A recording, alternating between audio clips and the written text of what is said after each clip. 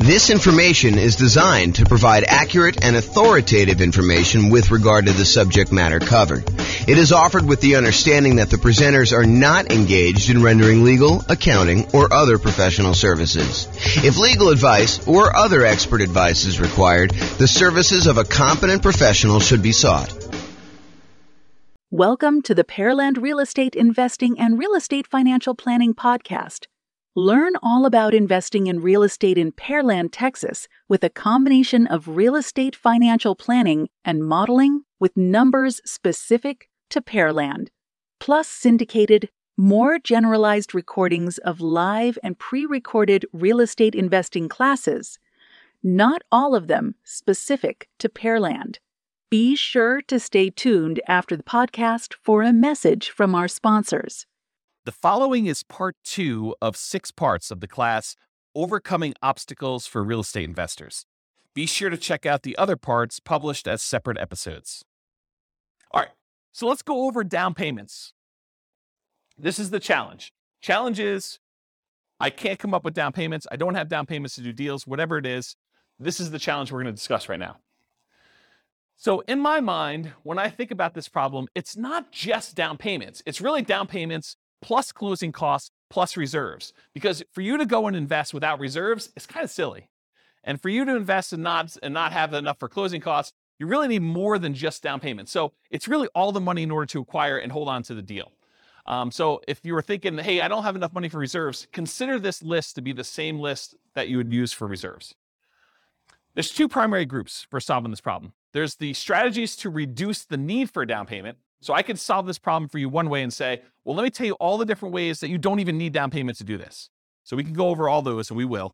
And then there's all the strategies to actually produce the down payment that you might need. So let's go over both these. So let's talk about reduce first. Reducing the need for the down payment so that you don't even need the down payment maybe, or you need much less of the down payment. So the first one, really, really obvious. Minimize price. You minimize your down payment. If you're going to go look at properties and you've been looking at $500,000 properties, maybe you go to a different market and you look at $400,000 properties or $300,000 properties or $200,000 properties or $100,000 properties. But if you reduce the price you're looking at, you can reduce the amount you need for down payment. Next one is bring in a partner who has down payments. So if you don't have enough for down payments, you can reduce your need for down payments by finding someone who does have down payments, and you can reduce that need for yourself, okay? There are lots of people out there that they don't have the time or the knowledge or the expertise or the desire to go out there and find deals, but they have the down payment and they're willing to partner with somebody who has that time. You just got to go find them. And we'll talk about finding them in the other section where we talk about finding. Plus, all of these nothing down financing options. So here are all the different strategies where you can acquire properties with nothing down. You can use hard money loans. Usually, not always, it's 70% of the after repaired value. It's usually not owner-occupant. Most hard money lenders, because they want to remain commercial lenders, will not loan to you as an owner-occupant in a property. They tend to be shorter term. You're not usually getting hard money loans, or you're not usually wanting to have hard money loans for more than 6 months at a time, something like that. They can be a little bit longer. They can be a little bit shorter, depending on who you get it from. They're usually at a higher interest rate, and they're often used for doing strategy where you do the BRRRR strategy. If you watch the whole class we did on the BRRRR strategy, buy, rehab, rent, refinance, and then if you have the 4th R there, it's also repeat.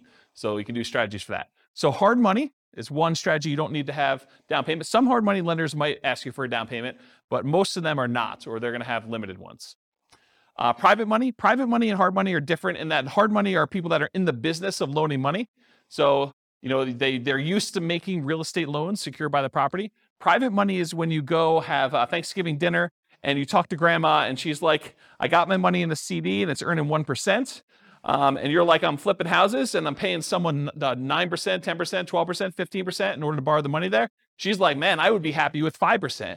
And you're like, grandma, you got a deal. I will go ahead and borrow money from you and I'll pay you 5%. And so now you have a private money lender, someone that you know.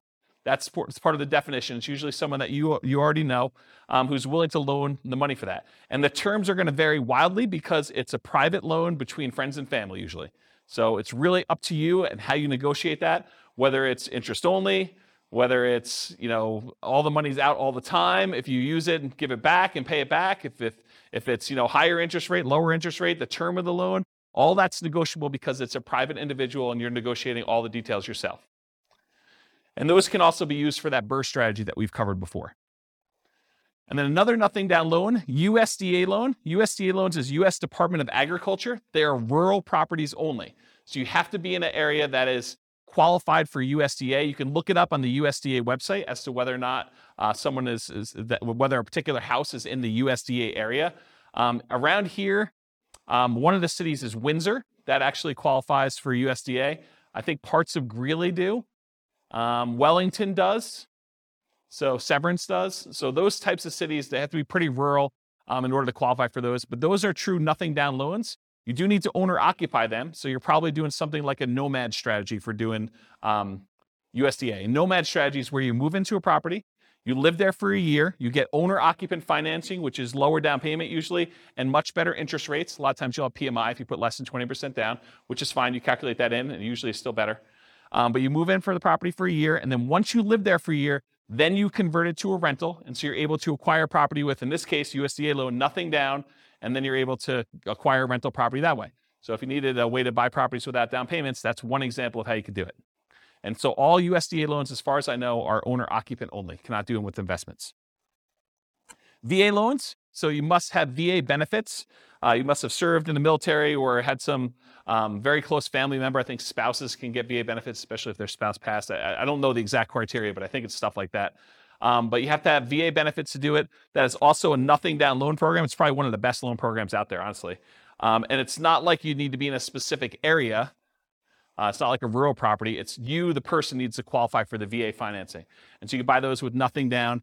And they can also be used for multifamily. So if you want to do a strategy like the nomad strategy or house hacking strategy where you're living in the property and renting out other parts of it, you can use the VA loan in order to acquire single family homes or duplexes, triplexes, or fourplexes if you want to acquire those. And so you can acquire property, nothing down, and then rent out a duplex, triplex, or fourplex. You can't do 5 units or more. Those are considered commercial buildings. Okay? And then some local banks have nothing down loan programs as well. So you can call around to some local banks, see if you can find an additional one if you don't like any of the other 4 up there. Any questions on nothing down financing? In addition to all of these nothing down financing strategies, there's all of the off-market creative financing deals. And we did an entire series of classes on some of the creative financing stuff. In fact, we did one on just creative financing alone, and it included stuff like buying properties subject to the existing financing, where you agree to buy a property from a seller, and the seller leaves their existing financing in place. So you buy the property, they deed you the property, that's the transfer of ownership. That's how you tell who owns the property, and then they leave their loan in place. So you could buy that property with nothing down. You can acquire that property that way. That's buying a property subject to the existing financing. We have a whole class on that. Owner financing, where the seller owns the property free and clear, and you go in there and you agree to buy the property from them. And in some cases, you may be able to buy the property where they do not need a down payment at all. They're willing to sell you the property with nothing down and get owner financing from that in order to be able to purchase it. All the lease option stuff, so you lease the property and you have the option to buy it. You agree to rent the property from somebody, and you have the option to buy it in a year or two. And with some of those, you could probably buy them with little or nothing down. The caveat to some of these is, in most cases, you'll probably want to invest some money in marketing in order to find these deals.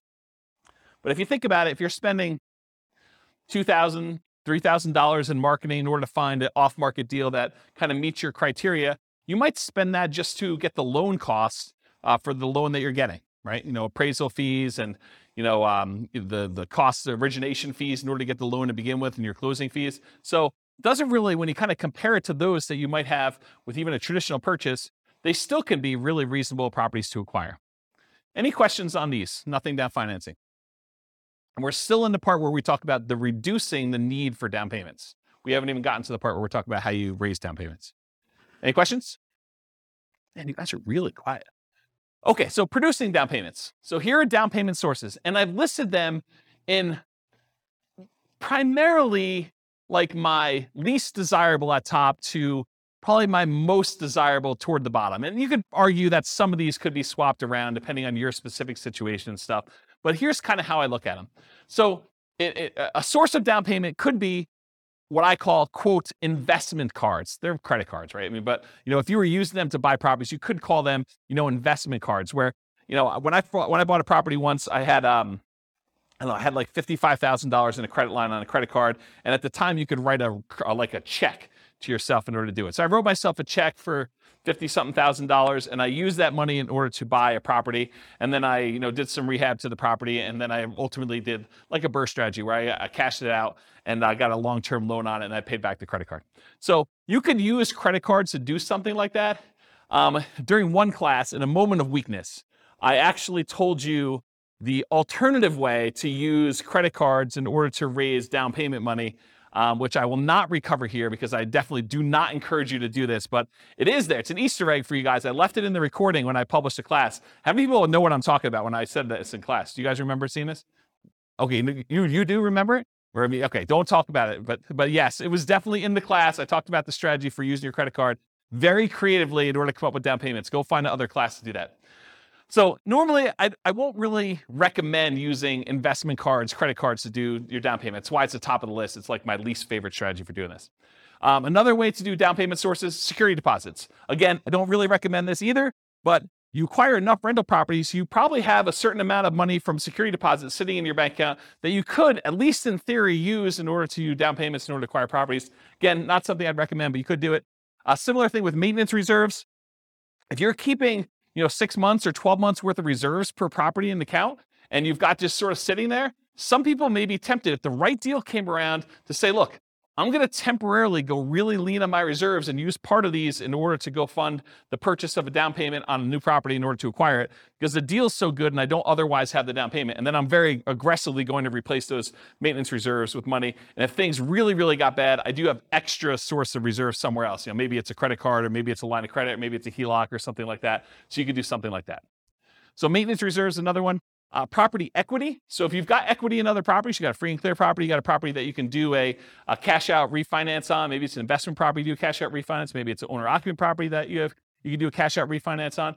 But any of those things where you have property equity in other properties that you could do, you could either sell those properties, you could refinance them, or in some really creative cases, you may be able to pledge the equity in a property in order to have a owner financing seller agree to do the property. If you say, look, I'll give you a lien against my other property in lieu of a down payment in order to buy your property, something crazy like that.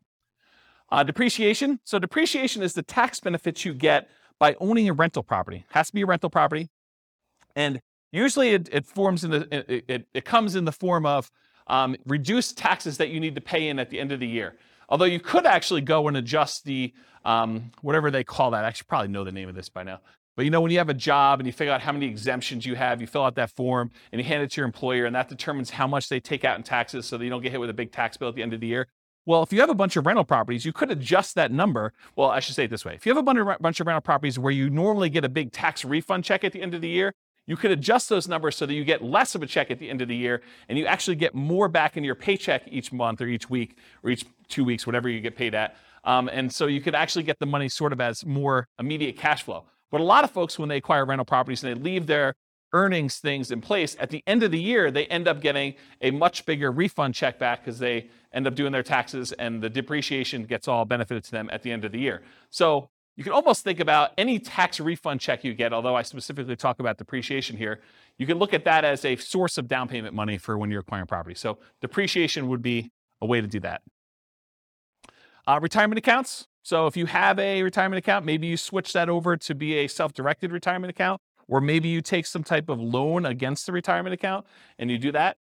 Family members, if you're doing legacy nomad is when you're acquiring properties and, mom and dad or grandma and grandpa are actually loaning you the money or gifting you the money, and they're not usually loaning to you too, usually gifting you the money in order to be able to acquire properties. Maybe for estate planning reasons, they're like, look, you're going to get something when I pass anyway. I might as well give you $20,000, $50,000, whatever it is, in order to do a down payment on this property while we're still alive, sort of clean our estate, help you now sort of situation. So family members could be doing that or doing nomad by proxy. Maybe mom and dad want to invest in real estate and you're willing to be the person that moves into the properties and you guys agree you're going to split the property 50-50 or whatever you agree to. So your part of it is you move into the property, you live there for a year, mom and dad provide the down payment for you, and now you're a 50-50 partner with mom and dad in a property where you're doing nomad. We call that nomad by proxy as an example. So that's another one, family members. Sell stuff you don't need or want. I'm sure you guys got a lot of stuff that you don't need or want. I mean, you could sell it, you could raise some money pretty quickly with that. May take some effort, but that's something you could do. And if you're going to be nomading, that's super helpful to actually get rid of all the clutter so you don't have to move it all. Now we're getting to the normal ones, right? You guys should have thought, you should have saw this one coming. Saving money, okay? From a regular job, from a part-time job, maybe you go get an extra job, and the extra job money is the one you use for saving up for down payment. Maybe you start a side business to kind of build your retirement or build your fortune or doing something like that. That's an example of just ways to save money. Partnering, so go find a partner who has the down payment and be able to do deals that way. And then rents on properties, including house hacking. So you can use rents you have in other properties. Maybe you change the investing strategy you're doing short-term in order to raise money from being able to do these down payments. Like, for example, you were doing long-term rentals. Maybe you convert it to short-term rentals to get a lot of extra cash flow, at least for a temporary period of time, until you have enough to be able to do your down payment. Or let's say you don't own any property right now, but you really want to raise down payment. Well, one of the things you could do, as long as it allows it in your particular lease, is you could sublease a part of your house that you're living in. It's called house hacking. Basically, you buy a property, or in this case, you're renting a property, and you lease out your bedroom to somebody else who wants to pay you $500 or $600 a month, $800 a month, whatever it is in your marketplace, and then you actually collect that money. The good thing about that too is, and Austin can correct me if I'm wrong here, but I believe that if you have that on your tax return for a year or two, you can actually use that income to help you qualify for when you get your loan. So that could be a way for you to not only get extra income for down payments, but it could also help you qualify with your debt to income when you go to qualify to buy the property, and you bring your roommate with you if you want to when you buy the new property, you move out of the rental to do things like that. And then finally, lease option fees. So when you buy a property, you can actually lease option it to a tenant buyer, someone who wants to live in the property and buy it from you a year or 2 or 3 down the road. And a lot of times they will give you a large option fee up front. It's completely negotiable as to what it is, but it could be $1,000, $5,000, $10,000, $20,000. I'm trying to think of what the largest option fee I've received was. It's got to be in the $20,000 range. So, depending on what you need, that could help you a little bit when you're doing that. I did a whole series of classes. In fact, I wrote a book on this, but I did a whole series of like modeling investments where you acquire one property in some form or another. Maybe it's a nomad property where you buy it with nothing down, but then you convert the property that you were living in after you lived there for a year to a lease option exit property, and you put a tenant buyer in that property when you're leaving, and they provide you with the down payment you need in order to acquire the next property that you're buying. So you could do the entire nomad strategy where you're using the previous property you owned to provide you with the down payments you need for the next property by doing lease options on the one you're leaving out of. So you can eliminate the need for down payments completely doing that strategy. And I did this, I taught that class like 5 or 6 times. So there's got to be a recording of somewhere online. And if not, I'll probably do another one for the new podcast. And in addition to that, I wrote a book on it. I think the book was called How to Acquire a Multi-Million-Dollar Real Estate Portfolio Starting with Just $3,000. And I think my thinking on it was the $3,000 was like a closing costs and stuff to acquire the first property. And then you use the tenant buyers to pay the option fee in order to move on to the next property each time. And I show you acquiring a whole bunch of properties that way until you get to the point where you're acquiring more than one property a year, because when the tenant buyer cashes you out and you get some profit from that property, you use that to buy 20% down properties or 25% down properties in the future. So there's a whole bunch of strategies around that. So that's all I got for producing down payments. Any questions on the challenge of I don't have a down payments, I need down payments, all that stuff? Did I cover it pretty thoroughly in a really short period of time? Because I usually do this in 2 hours and 30 minutes where I really go into detail. Did I get everything? Yeah, Bill. Yep. Yep. Yep. Yeah. No, because you have to be able to cover the payment out of there, or you got to think to yourself, look, either the property needs to support the down payment or the monthly payments on the credit card, or you think to yourself, okay, the monthly payments I'm paying on the credit card are the savings rate I'm doing in arrears. Like I already bought the property. Now I'm kind of having to make up the savings that I didn't have in order to come up with the down payment to begin with. And so you're paying that out of whatever else you have. Maybe some of it's from cash flow on the property acquired, but the rest of it's coming from you until you pay that thing off. So no, I don't think oftentimes that makes a lot of sense. Same thing. Yes, because you're acquiring a property and you're trying to convert that to some type of reasonable long-term financing in most cases. No, the security deposit one is, most of the time you never have to come up with the security deposit unless they leave the property in bad condition and then you keep it anyway, right? And then you got to come up with the repair money instead. But the security deposit, when you get another tenant in, they give you another security deposit. You usually have a period of time, 30 days, 60 days, whatever it is in your marketplace, in order to have to give that other security deposit back. So you get the new one in, you're sort of replacing it. It's an accounting entry more than anything else. So that one is a little bit different than the hard money and the investment credit cards sort of things. Yes. Okay, so what she's talking about is, what she's talking about is if you are a licensed real estate agent, that is required. You must keep it in a separate trust account to do that. If you are not licensed as a real estate agent, you do not need to keep it in a trust account. It's not a bad idea, but you do not need to. It's not required by law. Yeah.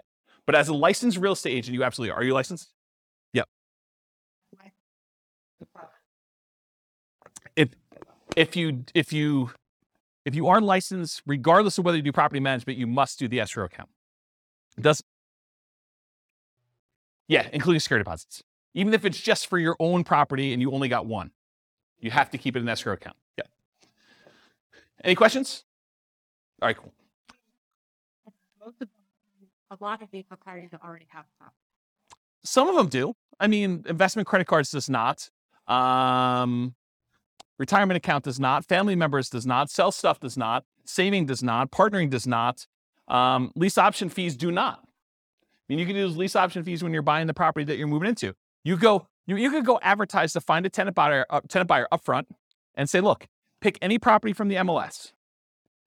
You're going to need to come up with the down payment, but I'll sign for the loan and we will apply that towards your purchase. Right? You could do that. It's a much more unusual person to find, but we're not looking for trying to do this a million times, right? This is like jumpstart it, and I don't have the down payment to get started. I could do that type of marketing until I find that one person, and in the meantime, I'll look at all these other strategies at the same time. Remember the wall example? This is like, let's solve it. Okay? So yeah, I'd say half of them do, right? About that. I mean, maybe I'm off by one or two, but it's not that many. You can count them up and tell me if I'm off. But right? It's sort of like thing. Yeah. All right, cool. Any other questions on this? Is that helpful? That's solve your problem. No? No? Yeah. Oh. Yeah. You could borrow against your own life insurance policy.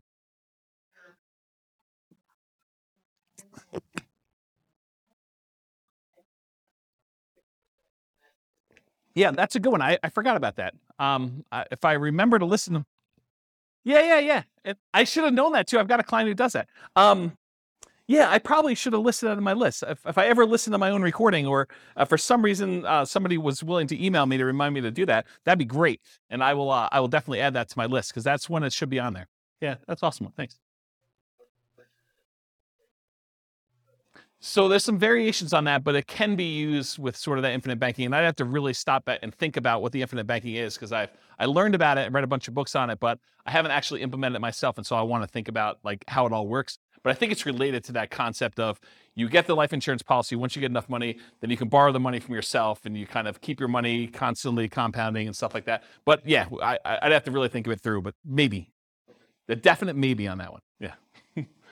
Cool. Any other questions? This concludes part 2 of 6 of Overcoming Obstacles for Real Estate Investors. Listen to the next episode, part 3 of 6, on overcoming negative cash flow. With home prices up, mortgage interest rates up, and rents up but not quite enough to counteract the higher prices and interest rates, cash flow on rental properties in Pearland is harder than ever. Book a call with the Real Estate Financial Planner to apply our proprietary 88 strategies to improve cash flow on your rentals. See the show notes for a link to schedule your call and improve your cash flow today. If you're a real estate agent, lender, or professional in Pearland that wants to help our real estate investor listeners, consider reaching out to learn about collaboration opportunities with this podcast. We'd love to add more value to our listeners by having you assist our investors buy, sell, and finance their real estate investments. See the show notes to schedule a call to discuss collaboration opportunities.